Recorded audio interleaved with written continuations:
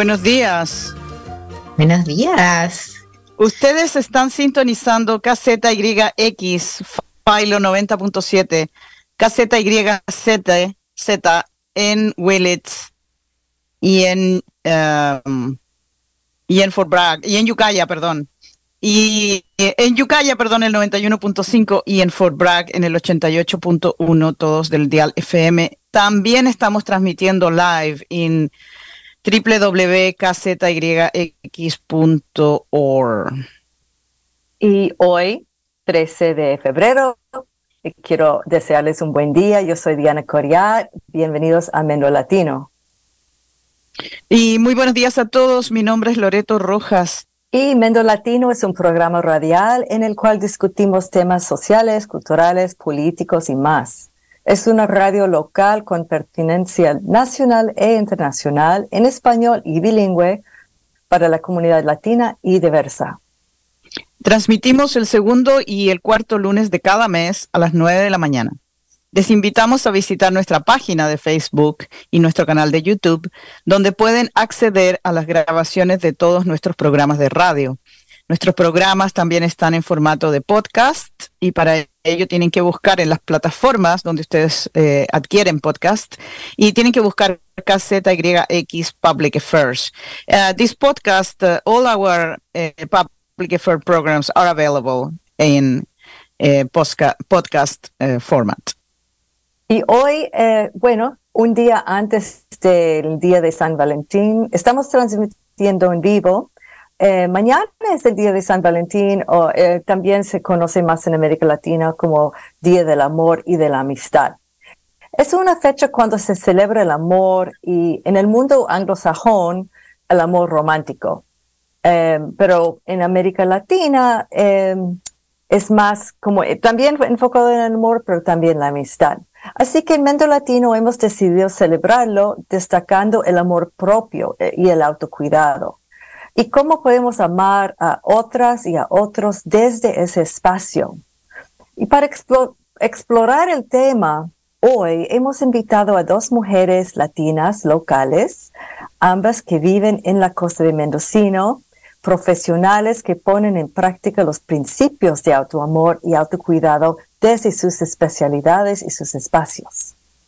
Sí, ellas son Atma Chanan Kaur y Susana Bustos. Bienvenidas a las dos. Primero les vamos a presentar a la doctora Atma Chanan Kaur. Ella nació en Buenos Aires y su trabajo como docente y maestría de yoga y otras prácticas la ha llevado a varios países, incluyendo a la República Dominicana, Puerto Rico, Nuevo México y ahora está con nosotros en Fort Bragg. Además de practicar y ser formadora del estilo de yoga que se llama Kundalini, Atma es maestra de Reiki y de meditación.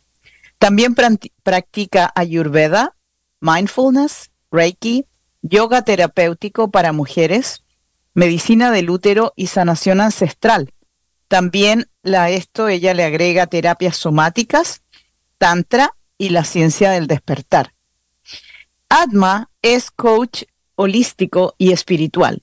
Su pasión es enseñar a las personas con quien trabaja para explorar su luz interior, su creatividad, desde la aceptación radical de uno mismo. Atma es autora de varios libros y artículos. Su libro más reciente es un libro de memorias que se llama Kundalini Serpent Goddess, Rising from the Borderlands, que ya está disponible en Amazon. Y ella tiene un website donde pueden encontrar más información, es www.soulheartyoga.org. Y vamos a poner este link cuando publiquemos el podcast y también este video en el YouTube, así que ahí podrán verlo. Muy bienvenida, Atma. Gracias, ambas, Diana y Loreto. Muchas gracias por este espacio. Súper. También está hoy con nosotras Susana Bustos, quien es doctora en psicología y musicoterapeuta, con 30 años de experiencia clínica.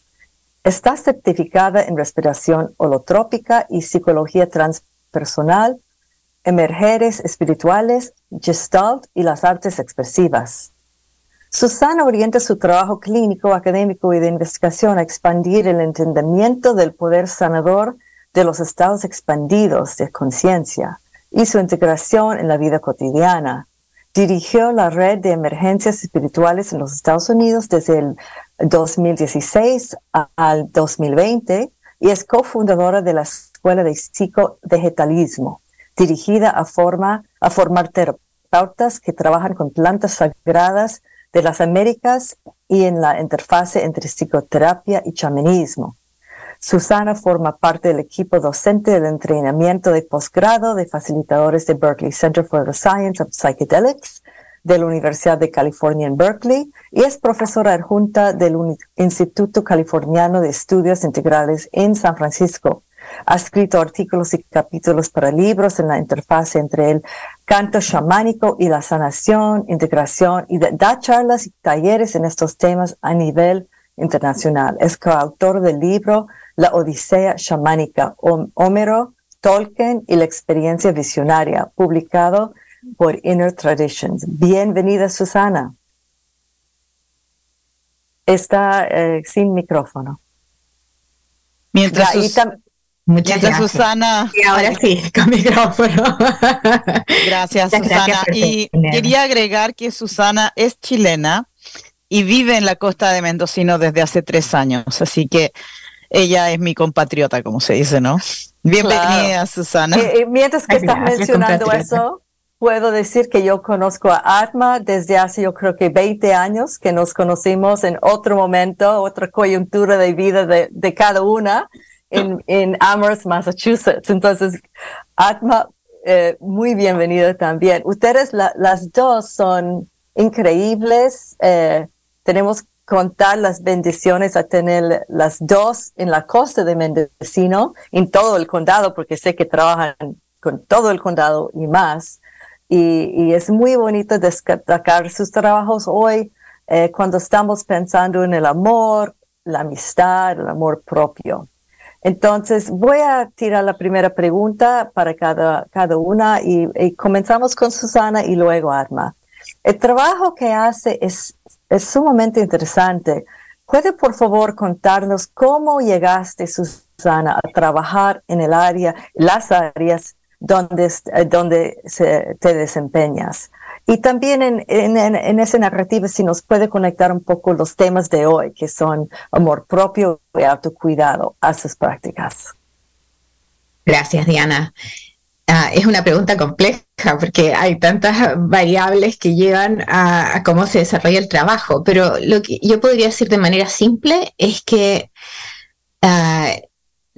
mi infancia fue en Chile y fue durante un tiempo de dictadura militar, ¿no? Donde había mucha tensión y había muchas divisiones pasando. Y yo creo que una de las cosas que contribuyó muchísimo a mi sed de encontrar respuestas más allá de lo que yo veía, ¿no? Fue esa tensión, particularmente. Entonces, desde muy chica tuve como la sed de algo más, de respuestas más allá de lo que se me presentaban, ¿no? Y también desde muy chica empecé a tener algunas experiencias de apertura de conciencia, ¿no? Experiencias místicas.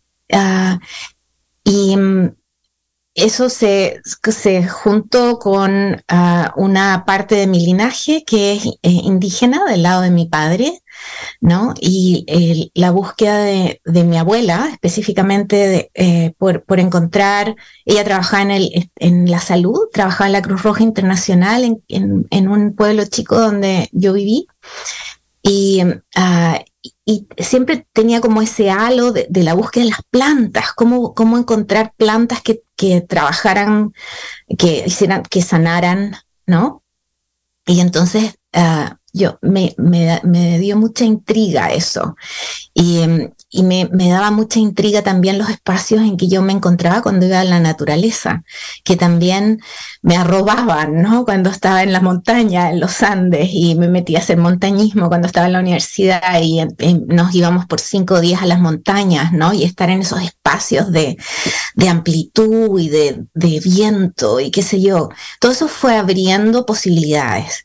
Además, yo era muy musical, entonces siempre toqué distintos instrumentos en bandas y qué sé yo, y ese ajuste entre los estados de conciencia que están más expandidos que lo cotidiano, que son posibles de acceder también a través de la música, ¿no? Distintos tipos de música ayudan a a sacarte de los lugares comunes, ¿no? Hizo que me metiera a una carrera que fuera en música primero y luego siguiera musicoterapia y también me metiera a psicología y específicamente encontrar cosas en psicología transpersonal, que es esta psicología que busca explorar qué es lo que hay más allá, la conciencia y desarrollarla. Y, y luego, a medida que fueron pasando los años, también me encontré con las tradiciones que ocupan plantas sagradas en América Latina y luego en Mesoamérica y luego en Estados Unidos, Norteamérica. Bueno, eso sería brevemente. Y como, solo para decir una cosa antes de dar el micrófono a Atma, ¿cómo conectas tal vez una práctica específica al tema de hoy, que es el autoamor y el autocuidado? Tal vez desde una perspectiva muy personal, la tuya. Uh-huh. Hay varias formas, pero yo diría que en la contracción en que nos encontramos en el cotidiano, a nivel de conciencia, ¿no? Estamos siempre en lucha interna con nosotros, con lucha por hacer las cosas mejor o porque salgan rápido, porque no sé. Y en estos espacios en que uno encuentra como una paz interna distinta y se abre la contracción en que uno está, empieza a fluir una forma de ver la vida que es más pacífica, que es más abierta, que está más amorosa y que también es con más cuidado con uno, ¿no? Donde empiezas a mirar de a poco como el milagro de estar vivo, ¿sabes? Entonces, en esta...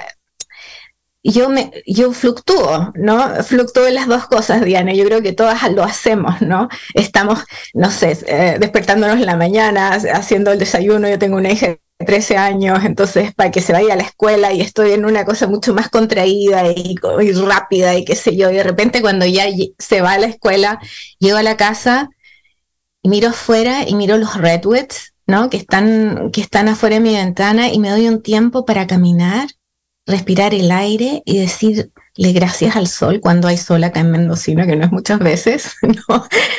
Y ya me cambia, ¿no? Me cambia la sensación de alegría interna, de paz y de amor a lo que hay y a mí, ¿no? Y como el espacio de gratitud. Eso es lo que podría decir para empezar. Muchas gracias, Susana. Sí, muy interesante estas conexiones. Diana estaba destacando que somos las tres aquí sudamericanas. Diana viene llegando de Ecuador, así que la adoptamos como sudamericana también. Bienvenida de vuelta a California, Diana. Quería decirte eso. Gracias.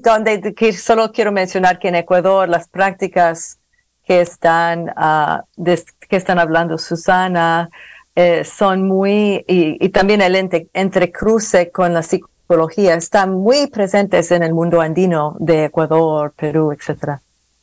Sí, bueno, y con esta bienvenida quiero darle ahora el micrófono a Atma para que ella nos cuente cómo ella llegó a este punto, ¿no? Y cómo encontró este camino. Bueno, gracias a todas por estar acá. Creo que cuando entramos en un espacio de todas mujeres se crea como una magia natural que estamos creando, ¿no? Desde nuestra conciencia y también de la conciencia del útero, ¿no? De la conciencia de nuestros cuerpos.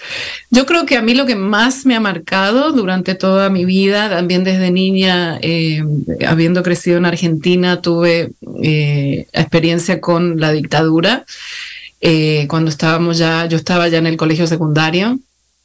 Y eso también me marcó a nivel de traumas del cuerpo. Algo de lo que yo practico son las terapias somáticas, porque el cuerpo, ¿verdad?, no miente y el cuerpo guarda las cosas que no podemos soltar. Entonces, fue, claro, en ese momento uno no lo sabe y fue mirando desde otra perspectiva de adulta ya. hacia esas experiencias, ¿no? Que me marcaron como mujer. También en Argentina durante ese tiempo hubo mucha represión. Yo crecí también en un colegio donde la religión, ¿verdad?, era un poco impuesta en nosotras como niñas, como cuerpos de niñas. Entonces, creo que esas experiencias ya al comienzo de mi vida fue lo que me marcó, porque tenía, como decía Susana, como una inquietud y ganas de, como decimos, de question, ¿no? De cuestionar todo eso que me estaban imponiendo, ¿no? Y me acuerdo que mis padres conmigo sufrían mucho porque a la única nena, la más chiquita, y así todo, era siempre la que tenía mi voz y quería expresarme y quería decir las cosas como yo las veía, ¿no? Entonces, no, cállate, no digas nada, tenés que tener cuidado con tus amiguitos, con quién, ¿no? Con quién frecuentás. Entonces, ¿cómo manejar todas esas épocas, ¿no? de represión? Yo creo que ahora las nuevas generaciones están en otra, digamos, en otra fase de la vida, aunque bueno, en estos últimos años, claro, hemos tenido con la pandemia global un poco así de volver a ese miedo colectivo, ¿no? Entonces, la otra experiencia que me marcó mucho también fue venir bastante joven a Estados Unidos como latina inmigrante, desde los 18, 19, cumplía los 19. Y bueno, y de ahí formar toda mi carrera acá en Estados Unidos. Venía de estudiar economía, comercio, había hecho un año de universidad y decidí en ese año que quería estudiar sociología, que quería entender el mundo, quería viajar por el mundo. Entonces, esa también fue otra experiencia que me marcó, ¿no? Las discriminaciones, el privilegio que yo traía al tener ya una educación, la tez clara. Entonces fue toda una búsqueda conmigo misma de encontrar mis ancestros, de reconectarme con mi cultura latinoamericana a medida que fui, ¿verdad?, profesional. Enseñaba, cuando conocí a Diana, que ya lo mencionó, enseñaba en la universidad, era bien académica, bien lógica, bien todo organizado. Creo que nos organizábamos un año antes, el año siguiente, ¿verdad? Todo como, no había intuición, no había espontaneidad, ¿no? La creatividad fluía, pero muy poquito, ¿no? Entonces, a medida que fui practicando más y más yoga, me fui dando cuenta también y recuperando eso que había perdido como niña, y también recuperando mi bisabuela, por parte de una bisabuela, de parte de mi papá. También tenemos raíces africanas e indígenas, pero mi familia jamás te lo va a reconocer, jamás, ¿no? Entonces yo siempre era la que buscaba, y salía a entrevistar personas de la música folclórica en Argentina. Llevé un documental, un trabajo al norte, y yo decía, pero ¿cómo puede ser que yo tenga que salir de mi país porque allá no reconocen estas raíces indígenas, estas raíces africanas, ¿no? Salvo algunas personas que se especializan en eso en la universidad. Y hay 130 millones de negros en Latinoamérica, ¿no? Está comprobado. Entonces, ¿qué es lo que nos está pasando? Que no reconocemos eso, y entonces tuve que dar ese cambio, ¿no? Y parte de importar, de integrar estas otras filosofías de Asia, del budismo, como de la India, ¿no? Como la yoga, que las yogas no son ejercicios simplemente, sino que es la unión entre tu ser divino, tu ser interior y esa conciencia universal, ¿no? Que se expresa todos los días, como decías, Susana, en el viento, en la brisa, en ver los árboles, ¿no? Entonces, creo que a través de esas dos experiencias fui dándome cuenta, integrando otras filosofías y regresando a mis raíces originarias. Muchas gracias. Diana, adelante. Eso lo quería añadir, que como tenemos mucha experiencia en los Andes, pero tú también te vinculas con tradiciones caribeñas, que también es justamente a veces son indígenas, pero más africanas aún, yo diría. Entonces, que yo sé que has vivido en Puerto Rico, en la República Dominicana, y solo quería mencionar eso, que me imagino que esos mundos son muy complejos para integrar, ¿no?, en las diferentes espirituales, pero lo estás haciendo, eso es lo bonito. No, y también considero que es tan importante lo que Atma ha dicho, de que ha habido una política consistente de blanquitud, ¿no? De hacernos blancos. O sea, esta frase odiosa de mejorar la raza, ¿no? Como si fuera malo que tenemos nuestras raíces ancestrales que son tan importantes. Pero bueno, sabemos que el racismo mete su cola por todas partes, como se dice. Pero quería preguntarles, porque Diana y yo realmente, la fiesta del Día del Amor y la Amistad, el Día de San Valentín, está tan enfocado en el amor romántico, ¿verdad? De una pareja, y mayoritariamente un amor heterosexual. Entonces queríamos empezar a hablar un poco de esta idea y preguntarles desde sus propias perspectivas, ¿cómo podemos cambiar este enfoque o cómo podemos agregar capas a este amor que se nos vende, ¿no? De esta celebración. Susana, ¿quieres empezar tú? Sí, yo estaba reflexionando un poco sobre esa pregunta y pensaba, a mí me encanta que en Latinoamérica tengamos el Día del Amor y la Amistad, más que el amor romántico, ¿no? Porque trae algo que tenemos los latinos, que es la comunidad, ¿no? Bueno, yo no soy sola, sino que soy en un grupo, ¿no? Y pertenezco, que es una necesidad básica, ¿no? Del ser humano, sentir que uno pertenece. Hay algo que es como muy reducido cuando hay solamente un otro, que es el amor romántico, ¿no? Que a veces está y que de repente no está nomás, ¿no? Y de repente no está por años o se nos fue y hay como nostalgia y estas ganas de tener eso como que fuera eso que nos da el sustento de la sensación de pertenecer, ¿no? Y yo pensaba, y yo creo que va cambiando, ¿eh? Lo veo en mi hija también, que está en la escuela, ¿no? Entonces ellos también celebran con los amigos esto y se dan regalitos chiquititos y qué sé yo. Yo pensaba, qué lindo cuando uno se puede sentar a reflexionar, ¿no? ¿Dónde pertenece? ¿No? A quiénes pertenece, entre quiénes pertenece, ¿no? A nivel humano, también uno puede pensar en dónde pertenece uno a nivel de lugar, ¿no? De espacio, de clima, de naturaleza, no sé. Hay como distintas formas de pertenecer, pero preguntarnos en el Día del Amor y la Amistad, si lo pusiéramos de esa manera, ¿no? ¿Dónde pertenezco y a quién le doy gracias por ser parte de ese círculo, ¿no? Y también pensaba, qué rico cuando qué rico, eso es bien chileno, ¿no? Qué lindo cuando alguien nos dice, tú eres parte de mi círculo, gracias, ¿no? Entonces es esa sensación de poder como salir de lo angosto, de lo pequeño, de lo reducido, solamente del amor romántico, que tiene cosas preciosas también, no tengo por qué decir que no, ¿no? Pero hay distintas formas de amor, ¿no? Y de pertenencia.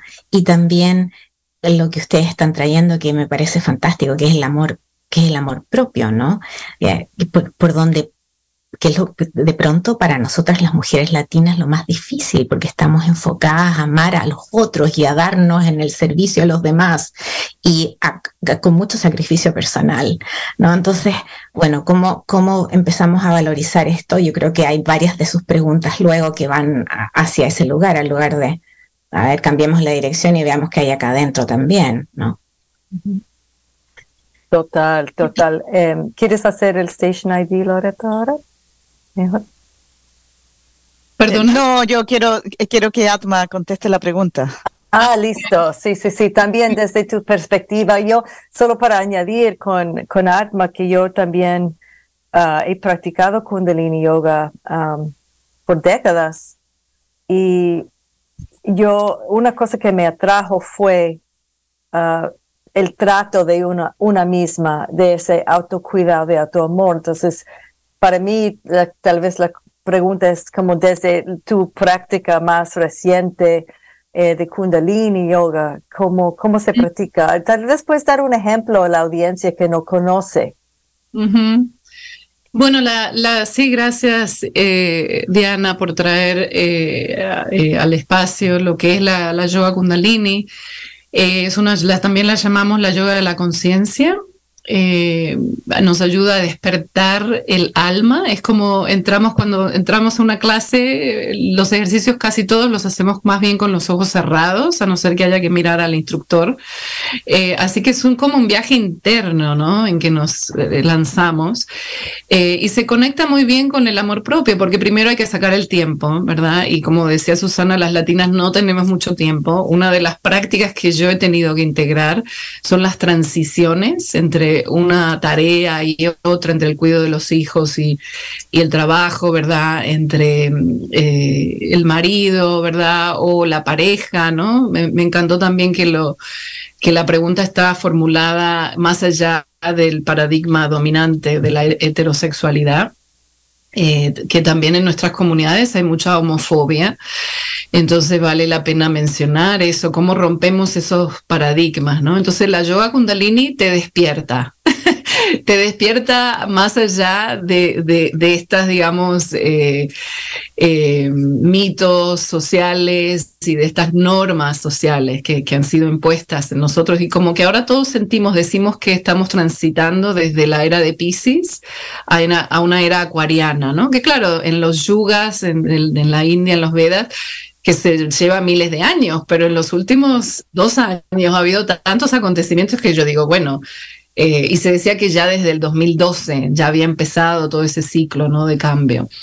Entonces, de cierta manera, dentro de esos cambios paradigmáticos, donde encontrar ese sentido de pertenencia es algo tan importante. Y la Kundalini te despierta, te da esa conexión con el alma. Nosotros venimos, ¿verdad? Nacemos del vientre de una madre, pero realmente no nos llevamos nada cuando termina nuestro ciclo de vida, ¿no? Nos llevamos nuestro cuerpecito, ¿no? Y nuestra conciencia que sigue evolucionando. Entonces, desde la yoga kundalini, el desarrollar la soberanía, la conciencia, el desarrollar dónde y cómo y cuándo, hablar y comunicar nuestras opiniones, ¿no? Y dónde y cuándo cuestionar el sistema. Creo que es sumamente importante y va muy de la mano de encontrar nuestro destino como alma, venimos con un potencial, ya venimos con todo, ¿no? El cuerpo humano es una tecnología, tenemos tattvas, que son nuestros elementos, aire, tierra, éter, fuego, tenemos los 10 cuerpos, ¿no? Somos mucho más que esto que vemos con cuerpo físico, cuerpos energéticos, y también tenemos nuestros chakras, que son estos vórtices, ¿no?, de la energía en todo nuestro cuerpo, de la que corren por la columna vertebral. No sé si, Diana, tú te recuerdas que yo tuve una herida bastante profunda cuando vivía en Amherst, que tuve luego que tener unas cirugías de columna y mi sistema nervioso estaba por el suelo, o sea, yo no encontraba la forma, y eso fue lo que me trajo en el 2014 a vivir a California. Dejé mi trabajo académico y vine a sanar. Entonces fui buscando, ¿no? Y bueno, y luego en el 16 fue que encontré en Fort Bragg, a través de la clínica que yo me trataba para el dolor, encontré a mi maestro de yoga, que él iba ahí a enseñar respiración. Entonces, la yoga kundalini trabajamos mucho con la respiración, trabajamos con los dedos de las manos, trabajamos con asanas, que todo el mundo es para todas las edades, lo puedes hacer en una silla incluso. Mira, Atma, ¿qué son las asanas? O las asanas, las posturas del cuerpo. Sí. Y trabajamos con el sonido, que me encantó, Susana, escuchar que también tú eres musicoterapia, porque el sonido, el hacer el sonido de un mantra, por ejemplo, sa, da, na, ma, y combinarlo con mudras, que son los sellos de las líneas que corren energéticas por nuestro cuerpo con los dedos, y al mismo tiempo hacer algún movimiento rítmico, eso es lo que deja ir el trauma que tenemos en nuestro cuerpo, ¿no? Y bueno, y a través de la práctica, cuando ya me hice profesora, ahora ya tengo una práctica diaria y estoy entrenando a otras personas a ser profesores de yoga en esta modalidad, fui sanando. Luego me diagnostiqué fibromialgia, que es otra otra enfermedad de las mujeres que hacemos mucho por los demás, ¿no? Y en nuestra comunidad latina, el 90% de personas son mujeres que han sido diagnosticadas con fibromialgia. Si tienes mucha fatiga, si te cansas, si te duele todo el cuerpo, si estás todo angustiada, ¿verdad? Si no puedes dormir. Esos son todos síntomas de que la mujer latina siempre hemos estado dando y dando y dando, ¿no? Y ahora es como que nuestro tiempo de volver a ese mapa del alma, esa proyección con la que venimos y desarrollar ese potencial. Gracias, Atma. Miren, quiero ahora dirigirme a nuestra audiencia para recordarles que ustedes están escuchando hoy Mendo Latino. Este es un programa que estamos dedicando para celebrar el Día del Amor y de la Amistad, que se conoce como el Día de San Valentín, Valentine's Day. Y estamos aquí con dos mujeres muy especiales. Tenemos a Atma Chanan Kaur, a quien ya acaban de oírla, pueden oír un poquito su acento. Atma es argentina, fue nacida en la Argentina. Y también tenemos a Susana Bustos, que ella nació en Chile, pero vive igual como todas nosotras en la costa. Así que muchas gracias, y muchas gracias a todos por escuchar hoy Mendo Latino. Claro, y también pueden ver que las dos invitadas tienen muchísimas prácticas muy interesantes que cruzan y entrecruzan entre el occidente, Suramérica, el oriente.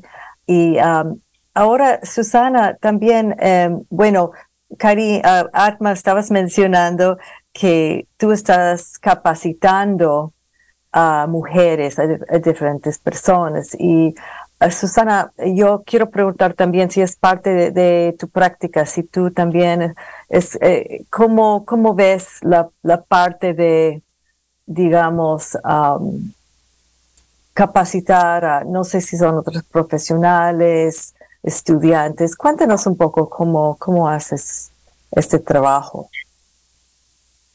Bueno, parte de mi trabajo es ser docente. Yo seguí, Atma, tú parece que dejaste el espacio universitario. Yo estoy todavía en el espacio universitario. Bueno, hago distintas cosas, pero en este momento, por ejemplo, hago una clase en el CIIS, que es el California Institute of Integral Studies en San Francisco, que es sobre integración de los estados no ordinarios de conciencia o los estados expandidos de conciencia.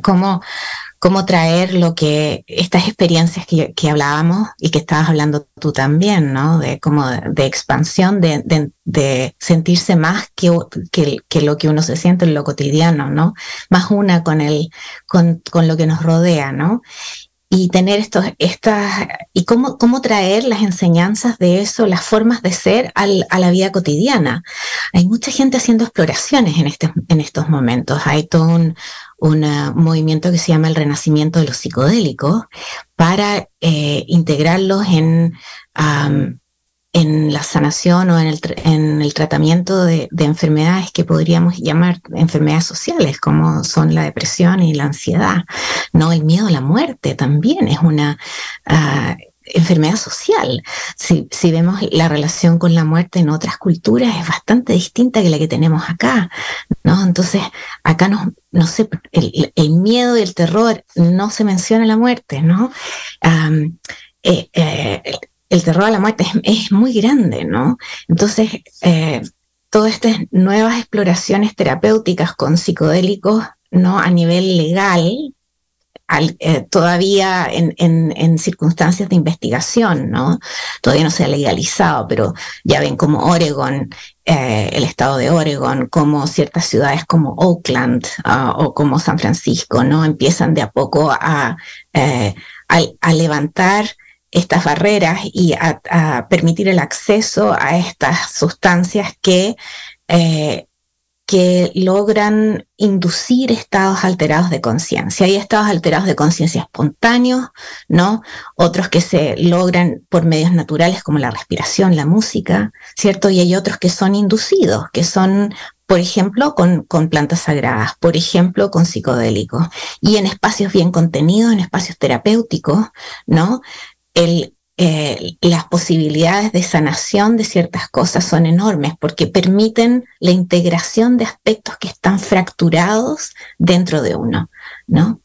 Dentro de uno y en uno con la relación con el ambiente, con lo que está más allá, ¿no? Yo soy distinta que lo otro, no, parece ser que estamos todos medios entrelazados, ¿no?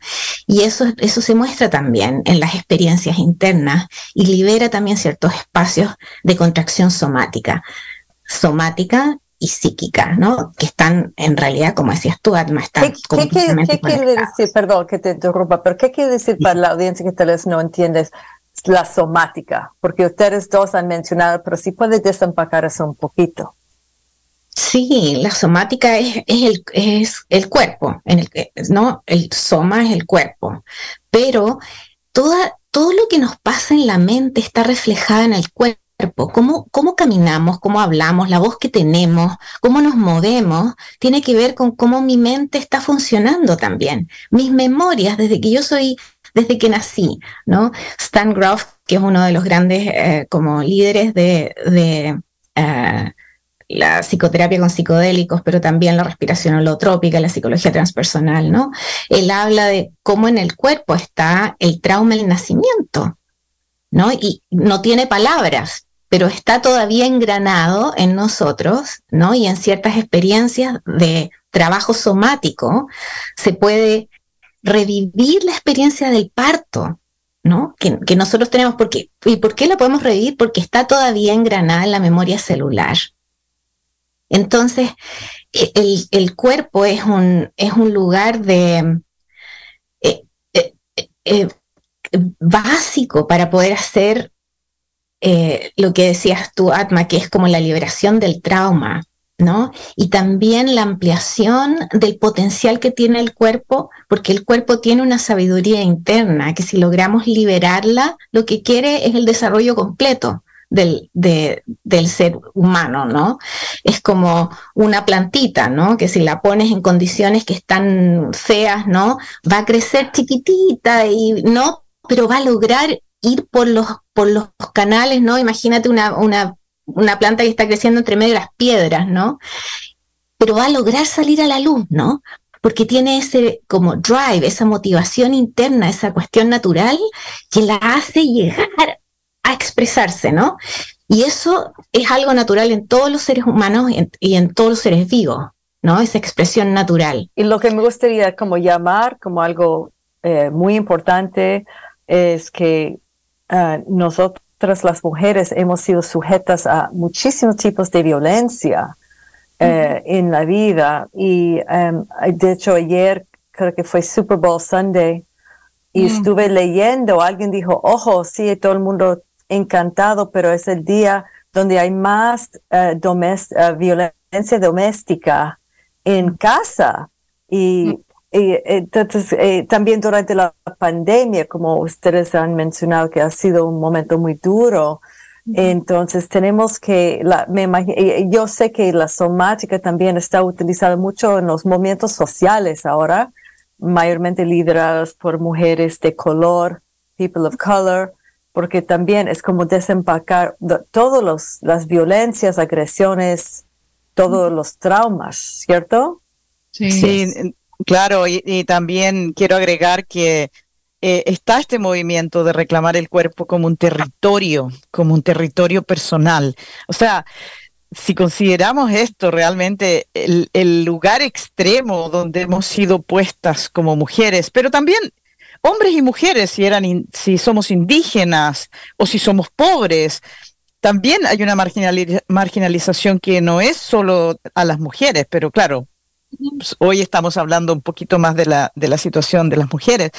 Y esta cuestión de reclamar el territorio creo que es el aspecto fundacional para encontrar este espacio de autocuidado y desde allí, como estaba diciendo Susana, ir creciendo, ¿no? Entonces, Atma, tú, bueno, has mencionado que tú haces este trabajo, ¿no? Ya de este trabajo de respiración y que tú lo has integrado.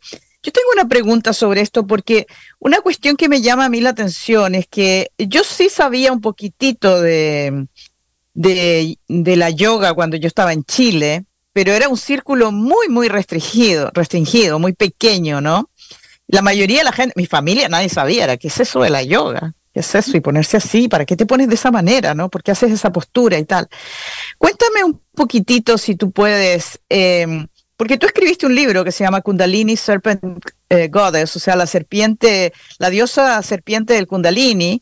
Ahí lo está mostrando en el video. Ustedes no lo pueden ver, queridos oyentes, pero el libro se llama así, Kundalini Serpent Goddess, o sea, la diosa de serpiente del Kundalini, levantándose desde el territorio en los bordes fronterizos, ¿no? Desde la frontera.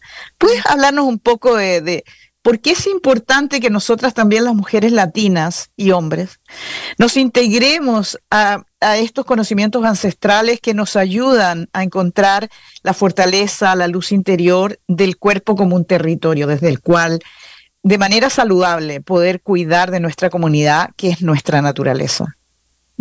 Sí, claro. Pues fíjate, todos en lo que hablaba Susana, me iba imaginando a la Kundalini, ¿no? La energía Kundalini es la fuerza vital de la energía de la vida. Y todas la tenemos, todos y todas. Además, acuérdense que esta división de géneros binaria es también por normas sociales, ¿verdad? Entonces, todos tenemos energía femenina dentro de nuestro cuerpo y todos tenemos energía masculina. Incluso se dice que la filosofía de la India, que hay un radio entre 60 y 40%. Entonces, uno la expresa, esas energías las expresa, ¿no? Y está Ida y está Pingala, que son canales energéticos en la columna vertebral. El canal le llamamos el Sushumna.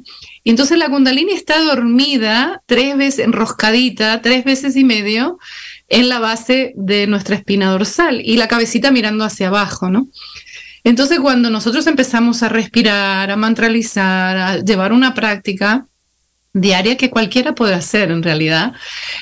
Me acuerdo que cuando yo quise empezar a enseñar meditación en Fort Bragg hace como 5 años atrás, la maestra mía de meditación me dijo, no te molestes, yo quería hacerlo en español. Me dice, no te molestes porque la comunidad latina no medita. Y yo, ¿cómo? Y ahí viene un poco lo que tú decías de las discriminaciones, ¿verdad? Del pobre, del indígena, del negro, de la mujer. Ayer también yo me estaba acordando que durante el Super Bowl es el día donde más las violaciones contra el cuerpo de la mujer sexuales también hay una estadística que son el día más alto de esas, ¿no? Entonces, ¿cómo integrar todo esto, no? ¿Cómo dejar que esa energía potencial Kundalini que está en nosotros despierte? Son los hábitos que cambiamos, estamos hablando del amor propio, ¿verdad? ¿Qué hacemos nosotros? ¿Qué hacemos las mujeres, los hombres, por nosotros, ¿no? Salimos a caminar al bosque, salimos a respirar el aire. Hay un programa que se está evolucionando que se llama Latino Outdoors, que también lo quiero mencionar, porque esa conexión con la naturaleza también es parte de despertar ese potencial en nosotros, ¿no?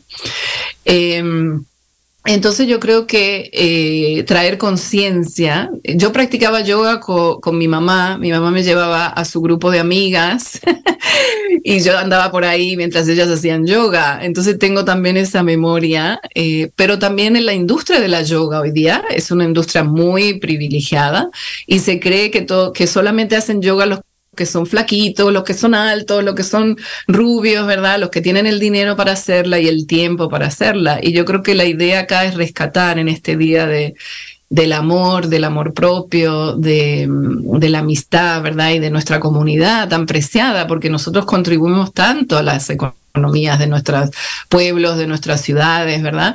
Y de nuestros países, enviando dinero. ¿No? Y por eso es verdad, muchas familias envían dinero y apoyan a sus familiares donde sea que hayan emigrado, y eso es una realidad del latino, ¿no? Y de todo inmigrante. Entonces, claro, tenemos que trabajar el doble, tenemos que verdad, el tiempo no nos alcanza, y yo creo que se trata ahora mismo de buscar esos espacios más meditativos, de dejar que esa alma despierte. Las religiones también son espacios donde eso se practica, ¿verdad? Entonces también, si tú estás asociado a una religión, ¿verdad? Católica, protestante, etcétera, compartir y buscar esos espacios, ya sean espirituales, ya sean religiosos. Nuestra comunidad es muy religiosa, muy católica. Todos creo que hemos crecido con ese, ¿verdad? Entonces se trata de integrar, no de separar, como decía Susana, aquel, el otro, o Loreto, como decías, ¿no? El otro, yo soy esto y el otro es el otro, ¿no? Uno de los parámetros de la era acuariana no es solo darle la energía femenina, este Shakti, este potencial, y los roles femeninos, sino también es verse en el otro. Entonces yo creo que qué manera más bonita de celebrar el día de hoy cuando uno hace un acto de bondad hacia alguien que tal vez no se lo espera, ¿no?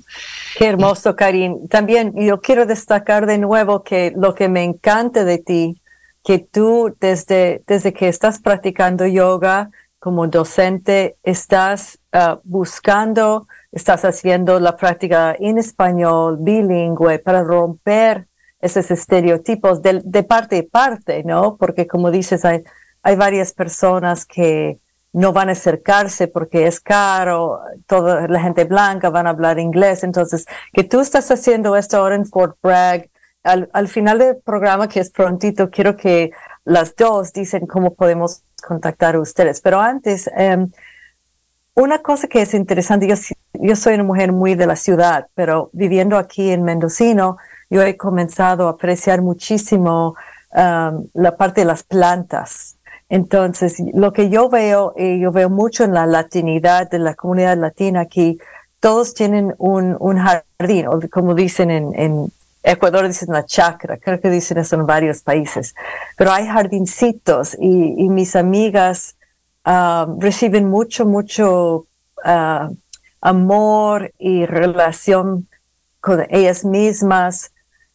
Yo también tengo jardín, estando en ese espacio de las plantas. Y eso sí es ancestral. Entonces, quiero retornar a Susana, a hablar un poco más sobre las plantas sagradas, plantas medicinales. ¿Cómo son parte de ese cuidado, autocuidado y cuidado de los otros y las otras? Uh-huh. Gracias por sacar ese tema, Diana. Yo creo que es cierto que la mayoría de la gente, incluso viviendo en ciudades, tiene una plantita de ruda en la entrada, ¿no? Tiene manzanilla por si acaso te da alguna cosa en el estómago, ¿no? Y de una forma u otra, las mujeres siempre hemos estado en relación con la tierra, ¿no? Con las manos en la tierra. Yo creo que parte de las enfermedades que empiezan a ocurrir, ¿no? Es cuando nos separamos de poner las manos en la tierra y los pies en la tierra. ¿No? En esa conexión bien primaria que es con la madre, ¿no? La madre de la que nuestro cuerpo es parte, ¿no? La Pachamama. La Pachamama, la madre tierra, ¿no? Pero cuando hablas de eso, solo para decir, yo pienso en mi familia, por ejemplo, que estaban en suburbio, ¿no? Yo nunca me acuerdo a nadie en mi familia tocar la tierra. Bueno, todo comprado en supermercado y habían perdido el contacto total, casi total, diría. Ahí estaba la playa, entonces sí se nutría mucho de la playa, pero de las plantas de la tierra, ¿no? Ya, sí. Y sabes, disculpa Susana, una cosa que es interesante que hablábamos, yo creo, con Susana, es que, y con otras personas que yo estaba hablando sobre este tema, incluso de todo el legado de los nativos americanos de Norteamérica, es que se ha perdido en unas generaciones, pero hay muchas personas que han cultivado eso y quieren dar esto de vuelta. ¿Sabes lo que tú estás diciendo, Diana? Que ha habido como una generación o un grupo de generaciones que se separaron y nosotros estamos aquí dando de vuelta estas cosas. Estaba hablando con mis amigas que son herbalistas y ellas han cultivado y recuperado todas estas tradiciones. Y este es el momento de dar las vueltas, ¿no? Susana, continúa, por favor. Eso está buenísimo lo que estás diciendo, Loreto. O sea, hay tanto que solamente en el contacto con las plantas así simples, ¿no? Y con la tierra podemos como volver a vivir. Por ejemplo, lo que hablabas tú, Atma, ¿no? De hacer yoga, qué sé yo, o conectar en religión, requiere como un slow down. Necesita que no estemos en la locura de todas las cosas, sino que decir, ok, me voy a dar un tiempo para hacerlo más lento, ¿no? Las plantas crecen lento. Yo no puedo agarrar una planta y tirarla para que crezca. Tengo que esperar los ciclos, ¿no? Que van pasando de las seasons, ¿no? Ya se me olvida cómo se dice, para lograr de las que estaciones. las estaciones del año para que la planta vaya creciendo, no la puedo apurar para que crezca. Hay una resonancia y un paralelo entre lo que yo veo cuando estoy cultivando la tierra y lo que pasa dentro mío. Hay una resonancia, y entonces en esa resonancia me empiezo a acordar, entender la tierra, me empiezo a acordar de cómo yo crezco, cómo estoy en interdependencia, ¿no? Que necesito eliminar ciertas cosas, necesito nutrirme de otras cosas, igual que la planta necesita, ¿no? Y eso se va dando como casi de una manera inconsciente, ¿no? Pero me empiezo a acordar que yo también soy naturaleza, ¿no? Que no soy solo alma, que soy naturaleza, cuerpo, metido, ¿no? Todo eso. Y cuando de nuevo, ¿no? Cuando pienso en mis clientes que vienen fracturados, ¿no? Que vienen con distintas voces internas y con autocríticas y con muchas cosas, ¿no? Es como la reconexión, ¿no? Cuando estamos hablando, es la integración de todos estos espacios, ¿no? Que están fracturados en una red de nutrición y en una red de amor, ¿no? Porque adentro estamos en pelea, ¿no? Y en odio con ciertas partes de nosotros mismos. Con la tierra no, cuando estamos con la tierra nos damos cuenta que todo es compostable, ¿no? Todo lo logra como, si no sirve, se va a la tierra, se rompe, ¿no? Y se reintegra, ¿no? Y puede ser nutrición, ¿no? En eso hay como una sabiduría, yo creo, innata, que yo llamaría a nosotras como mujeres a acordarnos de, si no tengo un patio, puedo tener, no sé, plantitas de tomate adentro de mi casa, ¿no? Plántate una albahaca, ve cómo crece, date el tiempo de regar, ¿no? De observar. Y va a haber algo que se va a ir despertando dentro tuyo, ¿no? De vuelta. Gracias, Susana. Y ahora estamos llegando casi al final del programa. Y para la audiencia estamos hablando con Susana Bustos y Atma Kaur. Y queremos preguntarles qué le apasiona en este momento. Como ustedes tienen tantos sombreros que ponen y muchas integraciones de esos sombreros, pero en este momento, esta coyuntura, ¿qué es más que le apasiona en su trabajo? Atma, comienza. Bueno, me alegro que trajeran lo de los jardines, porque, y sobre todo en Fort Bragg, que bueno, el sol acá de California es bastante fácil que las plantas crezcan y tanto medicinales como vegetales, ¿no? Entonces, me acuerdo que cuando fui el último capítulo del libro, son 20 capítulos y cada capítulo es una historia. Tanto de otras mujeres latinas que conocí en Nueva York, como mujeres latinas en República Dominicana, bueno, relaciones de memorias con mi familia, mi niñez, ¿no? Del campo, de haber también crecido con Minerva, quien era la que nos cuidaba, de origen indígena, en el norte de Argentina, donde mi familia tenía tierra. Y un poco yo romantizaba mucho, ¿no? Todos los conocimientos que ella tenía, y así como tú decías, Diana, mi mamá para nada, era de ciudad, no nos llevaba al parque como mucho a jugar a la hamaca, ¿no? Y ya. Entonces, en el último, a mí te digo sinceramente, claro, me fascina dar clases de yoga y entrenar a profesores de yoga, porque así se va multiplicando, ¿no? Yo traté de que ahora estoy haciendo un entrenamiento en español y traté de reclutar, así que cualquiera que esté escuchando y quisiera integrarse en un entrenamiento en español de yoga para ser profesor, por favor me contactan, porque traté de reclutar y no pude. Pero bueno, ¿Cómo te pueden contactar? A través de mi página, Soul Heart Yoga, también la pueden encontrar por Yoga Alma Corazón. Hay toda una página en español dentro de mi página web. También el título del libro, Kundalini Serpent Goddess, Rising from the Borderlands, que está en Amazon, se puede comprarlo. Prometo que por ahí en un año ya lo tendré también en español, solo está en inglés. Pero en el último capítulo, ya para finalizar y luego lo de la palabra sana, yo narro una historia llegando a la ciudad de Buenos Aires, me dejó el taxi del aeropuerto, iba a subir a la casa de mi mamá, y cómo ya yo extrañaba el aroma de la lavanda, el aroma de todo lo que yo tenía en mi jardín ya plantado en Fort Bragg. Así que yo te diría que esa como decía Susana, esa conexión con la madre original de todo, ¿verdad?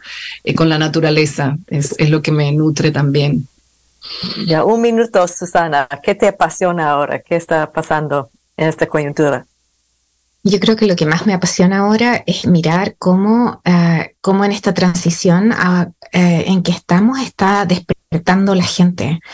Y mis clientes vienen con emergeres espirituales que son en los últimos 2-3 años desde COVID se han como acrecentado, pero notablemente comparado con los últimos 20-25 años, ¿no? Yo diría que he tenido más gente en emergencias espirituales en los últimos 3 años que lo que había tenido en 20 años atrás. Entonces hay algo que estoy viendo que está apurando, ¿no? Y me apasiona cómo está volviendo también el interés hacia las tradiciones indígenas y lo que nos pueden aportar, ¿no? En la conexión con la tierra. Y eso es parte del trabajo que estoy haciendo en UC Berkeley, en este entrenamiento. Y hay mucha receptividad en estos tiempos, no solamente en el norte, también en Latinoamérica, por rescatar las raíces. Bueno, muchísimas gracias a las dos por haber venido hoy día. Sé que podemos seguir hablando, entrar en mayores detalles de esas cosas, pero quiero muchísimo agradecerles que vinieron a hablar con nosotros hoy. A nuestra audiencia le pido también que compartan este programa, lo vamos a poner en el Facebook y también en nuestro canal en YouTube. Muchas gracias a Rich, nuestro Sound Engineer, que nos facilita conectarnos con las ondas radiales y con ustedes, nuestra querida audiencia. Y si se han perdido una parte, pues ya le dije que y quieren compartirlo con su familia y colegas, pues búsquennos en las plataformas de las redes sociales. También les pedimos que hagan sus comentarios y nos sigan donde nos encuentren. Vamos a poner la información de nuestras invitadas ahí.